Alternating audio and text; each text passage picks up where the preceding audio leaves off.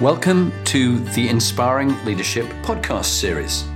This is aimed for you aspiring leaders, whatever level you're at, whether you're beginning out in your careers as managers and leaders, whether you're in middle ranking roles, or whether you're CEOs and chairmen of boards. There's always something we can all learn.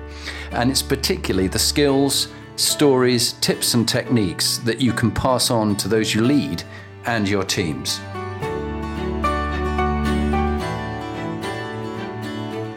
Hello, I'm Jonathan Bowman-Perks, and welcome back to my favourite time of the week.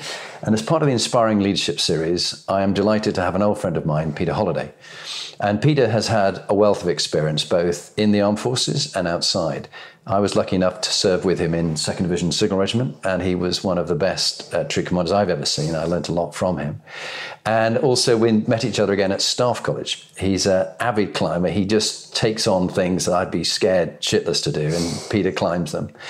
But also he's fabulous at change and strategy, where he's been invited into many of the clients that I've met, and indeed I recommended him because he was so good, doing strategy and change at top exec level with vice chancellors and with CEOs. And now he's at Lambda as an executive director at Lambda, working alongside the CEO in a fascinating role. So Peter, great to have you on board. Great, thank you very much for having me. We were talking earlier about it's really important to have a reason why and a sense of meaning and purpose in what you do. As you look at what you're doing now and what you've done in different jobs in business, but also in your time in the army, what is it that gives you meaning and purpose in your life? And are you living your life on purpose, or have there been times when you've been off purpose? Yeah, I think, for me, and I've been sort of out of the army for slightly longer than I was in it now, so about 20 years doing each. And so you try and join the dots between what you're doing in the army and what your kind of second career, your second life is about. And I think I've kind of resolved that it's about change, actually, change in organisations. And that's something I think the forces are used to all the time, facing different organisations and learning to adapt. So that's what I've tried to do, take that into Civvy Street. Great. Yeah. Well, you've worked for some really inspiring leaders over the time, and we were talking about some of them. We talked about just 4. Perhaps you could just briefly mention 2 and then tell some stories about the other 2. So, sure, yeah. Who's inspired you? Yeah, well, there's been lots of people actually over the years. I've worked, with and for some great individuals, and but I mean John Griffin, who you know well because you and I both worked for him in the position of adjutant, and John, very deliberative guy, very principled. Yeah. And I think that the same for Gordon Hughes that succeeded him at 2nd Signal Regiment. He was great as well. Just staying with the military theme for a moment, Cedric Delves. I think he's just released an audio book, actually. All right, cool. So he was Special Forces. Special Forces, sort of legendary type commander. But he really inspired me by what he didn't do, actually. Right. I was on an exercise with 7th Gurkha Rifles. I was the operations officer with the command group, and it was a live firing exercise, and we had an accident. So a couple of mortar rounds landed in the lead company, and we had some Gurkhas that were injured. And Cedric Delves, as the commander of 5 Airborne Brigade, was with us with the command group, watching things going on, really in an observer capacity.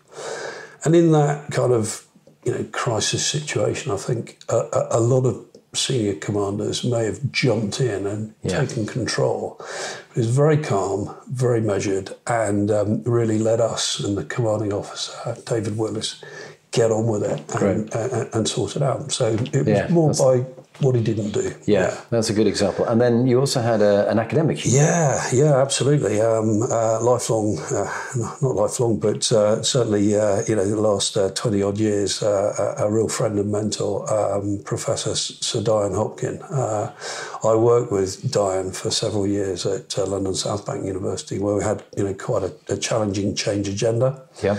Quite pressured at times. Yeah.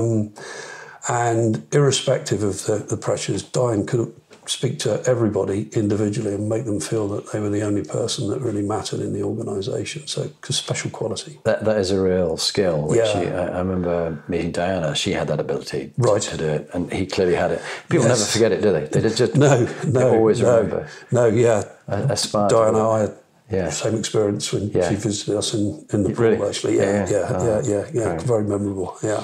And so, from the inspiring leaders that you work with, back to our own practical things. You know, each of us have made mistakes. I think in the tally, I probably made way more than you. I don't. No, I think I have. I've lost count. But when you look back at leadership mistake, particularly a story that you made, what was your learning from that, and how could you pass on to others? Hey, look, don't make the mistake I made, because it's really not a smart one. What was the error you were making? So I was what in the Army is called an independent subunit commander. So quite a lot of responsibility at a fairly young age for a squadron of 150 or so guys. And I'm sure I made mistakes there. I can think of a few. And when I think about why I made those mistakes, I think decision-making clearly is a key part of leadership. And I'm really interested in decision-making in terms of when you make the decision. And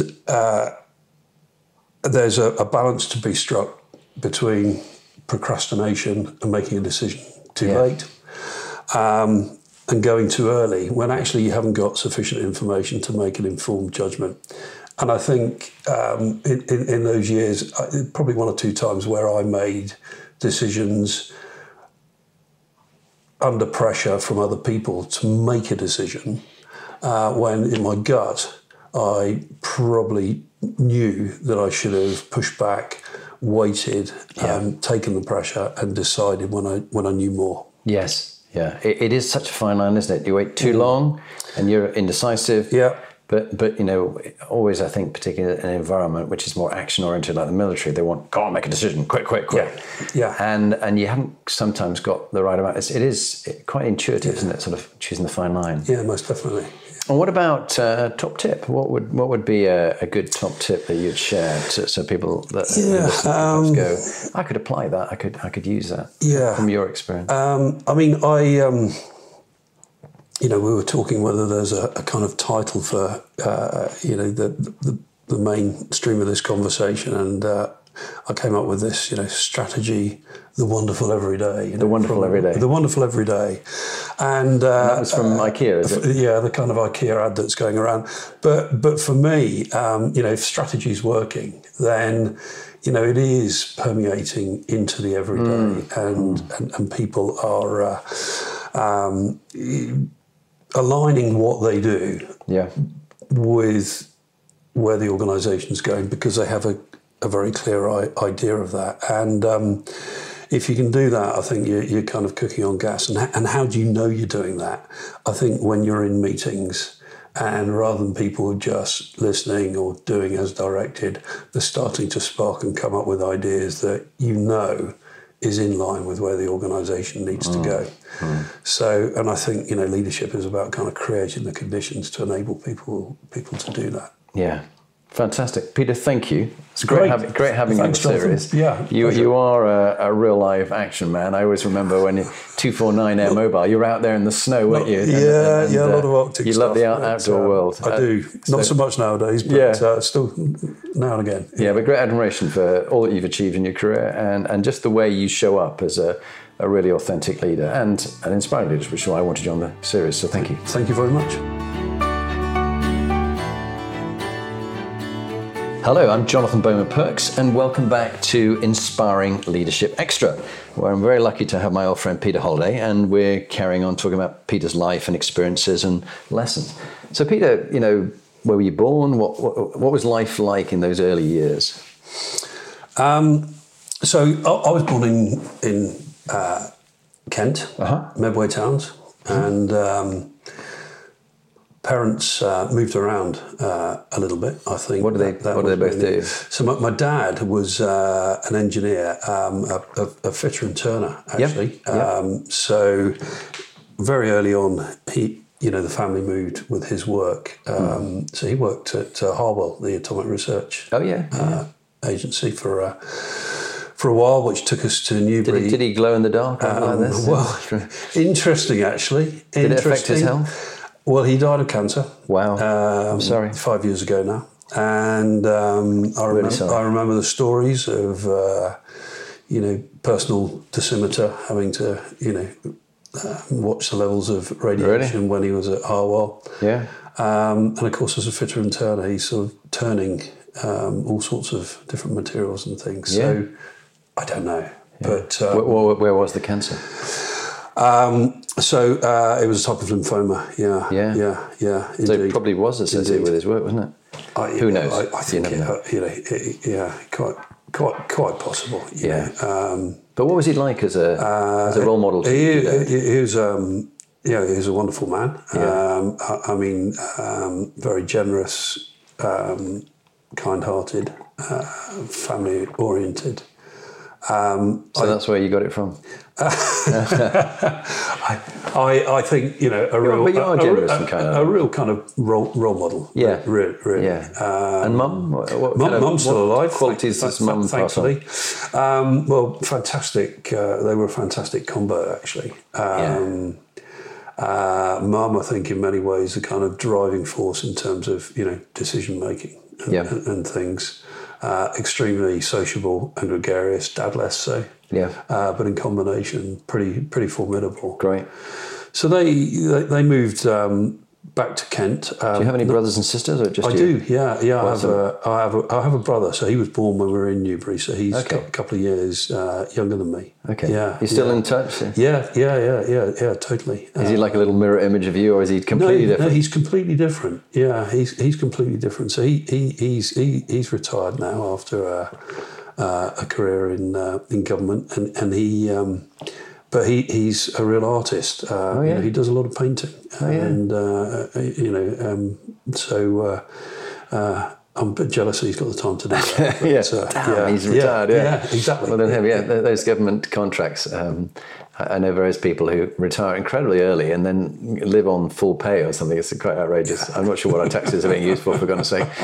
But how about as you were growing up, apart from father and mother, who were role models to you, who else? Do you have any good teachers or anybody? I was very lucky.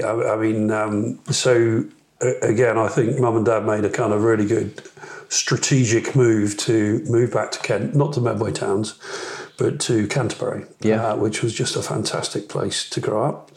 That was tough for them because they didn't have a lot of money. But they were young parents, but they made the call to put money into buying a house, despite the difficulties. Dad working all hours, night work, all that kind of stuff.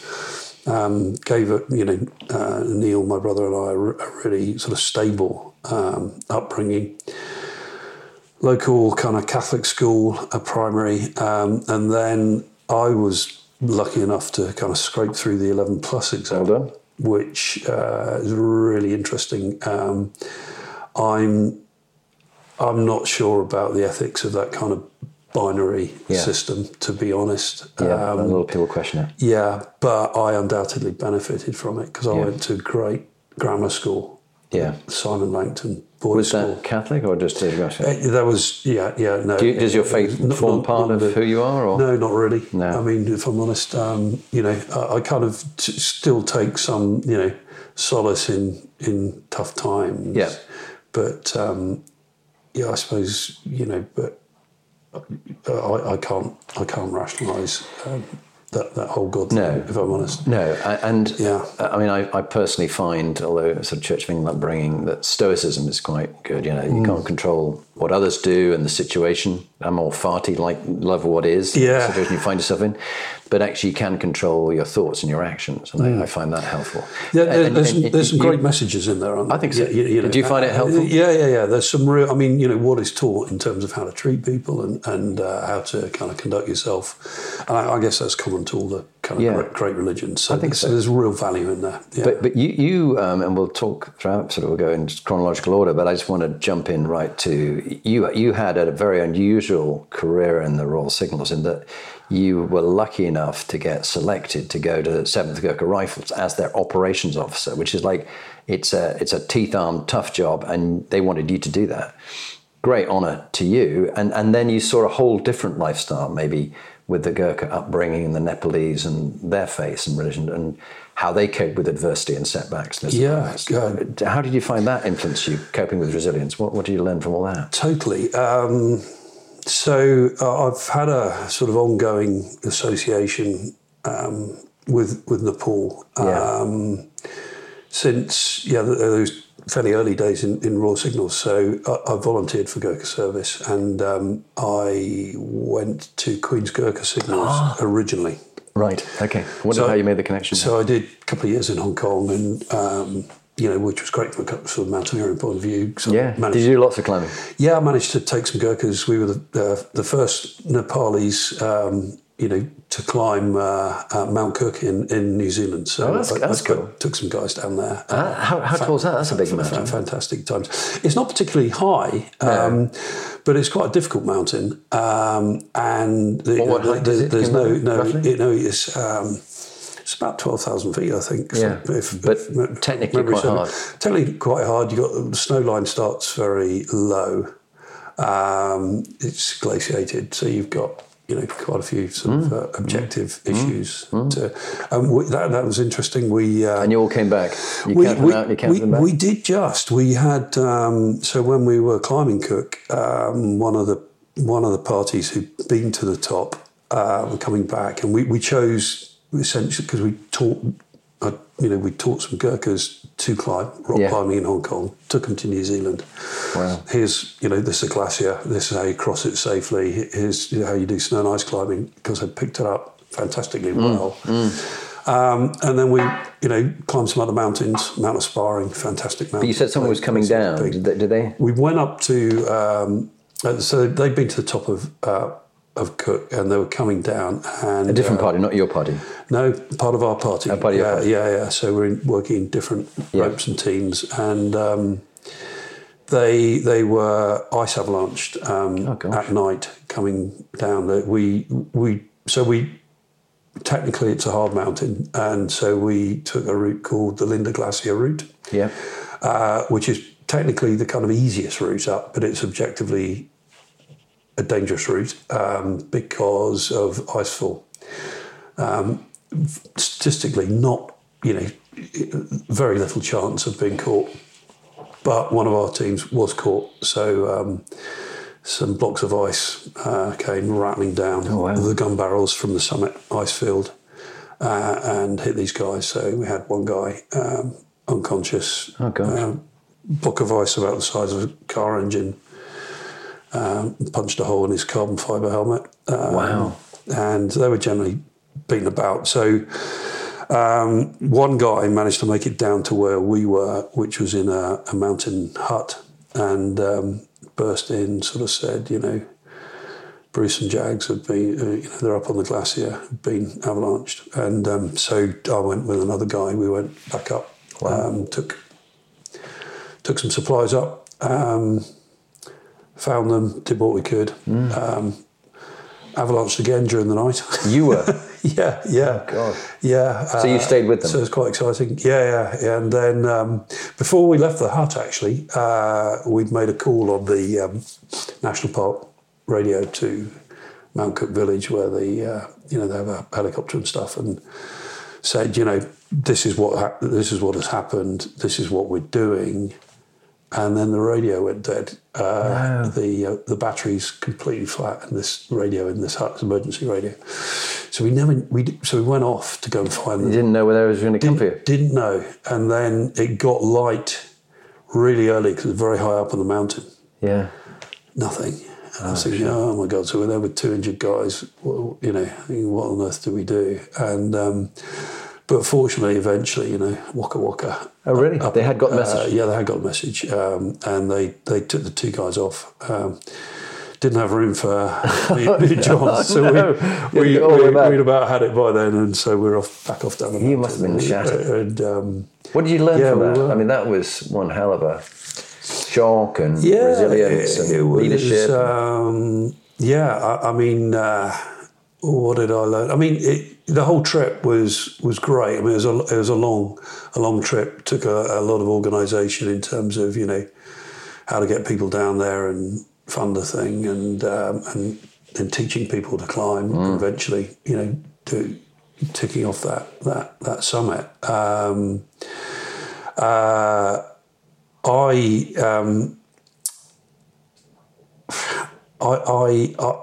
think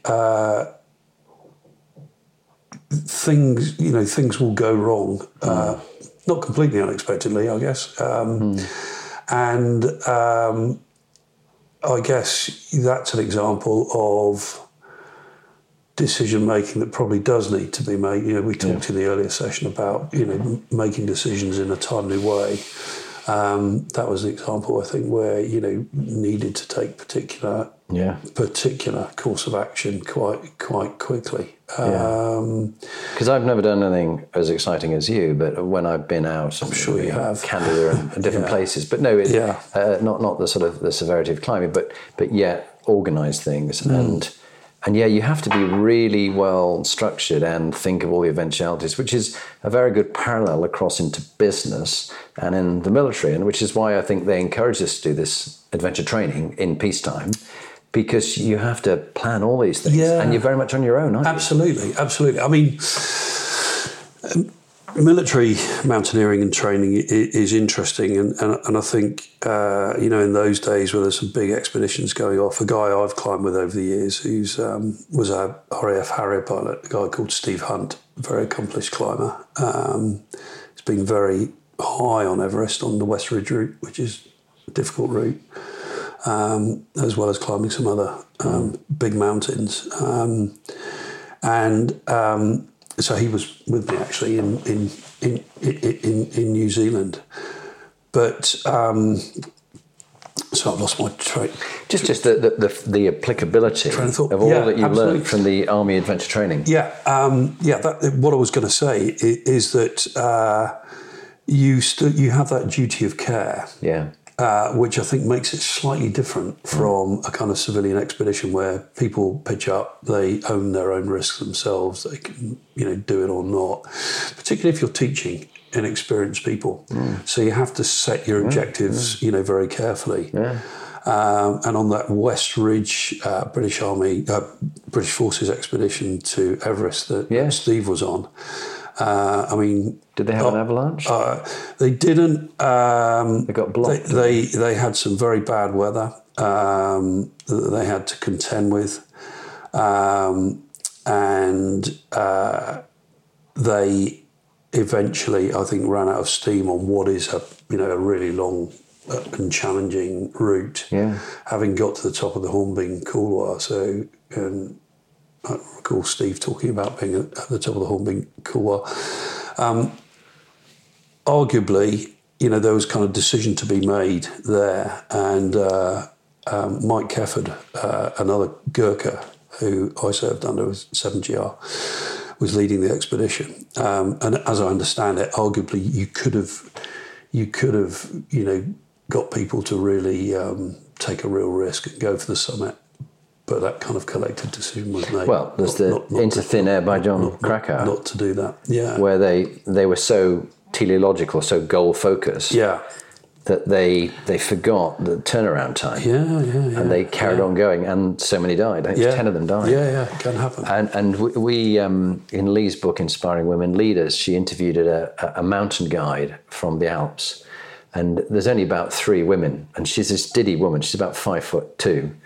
And she became a mountain guide. And she talked about the time where she went up with one of her clients, one of the big climbs, and the weather was looking bad, and they had an agreed time to turn around. And she said, we're turning around. No, I've paid you to get me to the summit. And look, these people have just gone by.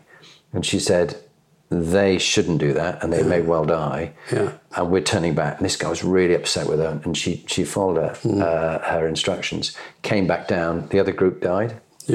because you've just got to be so careful. You're not so obsessed about the goal that you forget common sense and mountain rules. Yeah, absolutely. I mean, the mountain will be there for another day. Yeah, that's very just true. to make sure that you are as well. Yes, that's a very good way of saying.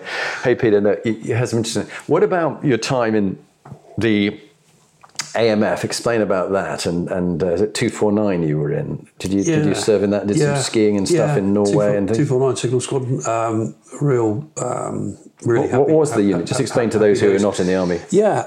So in I guess the days of the Cold War, NATO had a kind of rapid reaction force, which was a multinational force that could deploy very quickly to the flanks of NATO.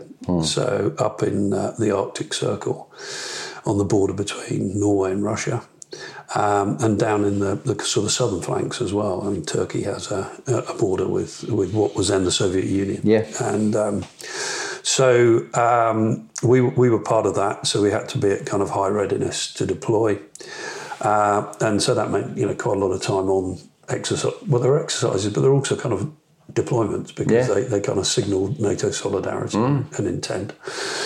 But from my point of view, it was just an excuse to get in the snow and every winter and get up to Norway. So I did sort of 5 Arctic winters. Did you? That's a lot. Wow. Yeah. So I was there as a troop commander, as a youngster. And then a bit later on, I went back and commanded the squadron. You've had some cracking jobs. A great experience. Yeah. Really, and I get the sense that you got promoted and you were recognised, but that happened sort of almost like organically by osmosis. You weren't the thrusting, ambitious guy. I've got to do this job and this job and this job, even though they're awful jobs, but that will get me promoted to general. You just did some really interesting stuff, and soldiers enjoyed being with you, and your career happened as if by accident, didn't it? You'd have to ask them whether they enjoyed being with me or not, but I certainly, I enjoyed myself. And similarly, I mean, as I said in the earlier talk, I mean, that was quite a long time ago. I mean, it was 20 years since I left the army. Yeah. And there's a bit of continuity. I still, like to get up mountains when I can. And this whole a dynamic environment and decision making and working with teams to manage changing situations. That's what really fascinates me. Yeah. And taking that into, I mean, my last job in the army was teaching at the junior division of the Army Commander Staff College. Oh, yeah. So I was thinking, well, and I was talking with my wife, we kind of made the decision that, we were going to leave, and it was because I was married by then and I had 3 children. What would we do? And this was at the time of the kind of Tony Blair government, education. And I thought, well, I really am passionate about kind of personal development, education, that whole kind of social mission. So I decided to try and see if I could, pick up some work in that environment. So and that's really what I've been doing since. Yeah. Gravitated towards higher education and universities, which is ironic because I didn't do a degree first time round. I went into the army. Yeah, me too. Since done, an MBA through the Open University, which is great. Me too. Great organisation. Yeah, absolutely. A lot of parallels here. So I'm still, doing that change stuff. But in an educational context. Yeah, so you're at LAMDA now. Tell people what LAMDA is and what it does. Yeah, London Academy for Music and Dramatic Art. So it's the oldest drama school in the world. Really? Yeah. Certainly in the UK. Actually, it's arguable in the world, but certainly in the UK. And it's produced some fantastic actors over the years. So Benedict Cumberbatch is our president. Very I love him. inspiring guy. And as well as being an illustrious drama school, we also have a business which LAMDA examinations. So we take examinations in spoken and performing arts for young children all the way up to, we've had a kind of somebody in their 80s do LAMDA examinations. That's brilliant. We do that worldwide. So the two are kind of symbiotic. But the drama students are fantastic. I had no idea how hard students work in a good drama school. Or at least that's how they act. Darling, it's so hard. I can't believe how hard I've done it. No, but the truth is, it is. It is. No, they do. But now, so I initially... Well, you took Lee and myself to one of your productions, which I thought was very high quality. You enjoyed it? Yeah, really did. Very great with Shakespeare, wasn't it? Yeah. But so I came here really, to help LAMDA with, particular challenges, but I've made the decision to stay on sort of permanently. Good. And largely that's because of the clear vision being set out by somebody called Sarah Frankham, who is our new director. So I was acting principal last year, and then Sarah arrived in November, and we're working together on this sort of new vision for a drama school. It's a great credit for both of you, because people normally in your situation get a hump on and they go, well, I've been the boss. Who's this new person coming in? They don't like it. And they undermine them and make it difficult. And then either the new CEO, director, has to get them out. And that's difficult. And there's payouts and compromise agreements and so on like that. Or they have a real clash. I mean, to actually get it where, like you two have, I know, where you have respect both ways. Yeah. And she welcomes you and wants you and doesn't want to destroy you because she's the new lioness and you're the old lioness and she's got to kill you off to look after the cubs, which is what tends to happen in the wild. The fact that you can work together, I think it's very powerful. I think so. I hope so. I mean, I was never going to do that job long term because it needs a creative. Yeah. So I was very much keeping the ship on course. But really, the creative soul needs to sit with the director, and it certainly does. With Sarah, who's sort of renowned nationally as one of our top theatre directors. Perhaps we should get her on this thing. It's an exciting. She got a story to tell.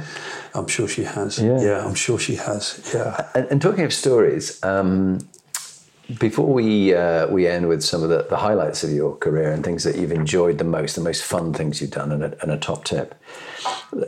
Our lives have some dark moments. I've had my share of dark moments. But if you were to pick out one of the darkest times of your life, what happened to you and how did you get out of that sticky, dark hole? And what did you learn and how's it shaped you? So, I mean, talked about, one or two of the kind of sudden, difficult moments, but in a way they are the least challenging because they're fairly time constrained and, fight or flight type decisions. I think what can be more difficult to handle is the kind of long-term gnawing problems. And I was involved in a kind of major role in a building project, major building project, which I think mainly for reasons, beyond the control of the design team, we had real issues in terms of cost control. And I was in the hot seat, as the kind of program director for that. And that was kind of all-consuming. Actually, very stressful. How did it make you feel? As you see costs going up relentlessly. How did it make me feel? I mean, I tend to... I think I tend to accept responsibility and accountability possibly too readily sometimes. Fact is that it's invariably unless you're a one-man band, you're part of an organisation, and somebody's seen fit to ask you to do something. So there is that. I think it's important to remember that you can only do what you can do. So what made it a dark time for you? Well, I think, inevitably, when you embark on these endeavours, fantastic, this is going to be great. And then, as the thing starts to be delayed, cost more, everybody starts saying, well, why is it like this? Whose fault is it? Right. And you're very much holding the baby. And they're looking for blame. Program director. Yeah. But how did you get out of the pit? Well, eventually we brought it in with some hard negotiation. The thing got finished and completed, and I'd like to think, I believe it is a really good asset. It was very forward thinking in terms of design. And in terms of environmental sustainability, which is one of the things that made it high risk. But so long term, I think, a good project. Yeah. I'm glad I stayed with it, and I learned a heck of a lot from that experience. You learn more from our failures than from our success. Totally, yeah. So just before we finish, how about a couple of highlights? What have been the things as you look back over your 40 years career so far? There's been loads. But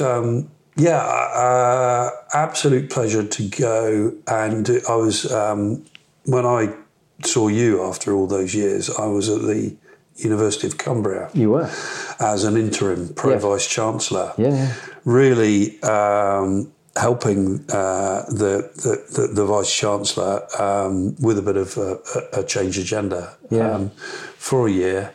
But what an opportunity, because a formative time for the university, difficult time, but I was in the Lake District, and it was a glorious summer. So when things got tough, I was able to sort of go off climbing with a guy called Colin Coghill, who's I think he's still there as the director of IT. And when you're climbing, you can't focus on anything other than climbing. Absolutely. Otherwise you fall. Absolutely. Yeah, and that's what you need, don't you? You need some complete distraction. You do, whatever it is, and different things work for different people, don't they? But I think if you can find something, even if you're, if it's a game of squash for half an hour or whatever, if it's kind of all absorbing, I think it just uses a different set of brain muscles. I think so. It's very good. I like doing that, or whatever it is, a particular activity. I do some model making occasionally, the old Tamiya models, the big tanks and things. When you're doing that, you completely absorb doing some painting. Yeah, absolutely. Yeah. Okay, and so finally, top tip on leadership that you'd leave the listeners with, that you found as a good practical bit of advice someone gave you or you've learned over the years that would serve them well to be better leaders? I think, you are not the be-all and end-all. I really think that with the complexity of today's challenges, in particular in kind of corporate environments, it has to be a team effort. And you need to I think we all need to kind of take the team with us. And, it's not easy to get a team functioning and working well together. But boy, when you do, you can move mountains. So, It's always got to be through the team, isn't it? About the team, I think so. Yeah. Brilliant. Peter, thank you. Great. Really fabulous having you on the Inspiring Leadership series. Brilliant to see you again, and thanks for the opportunity. No, it's great. And good luck with all that you're doing at Lambeth. Thank you. Yeah. All right. Bye for now.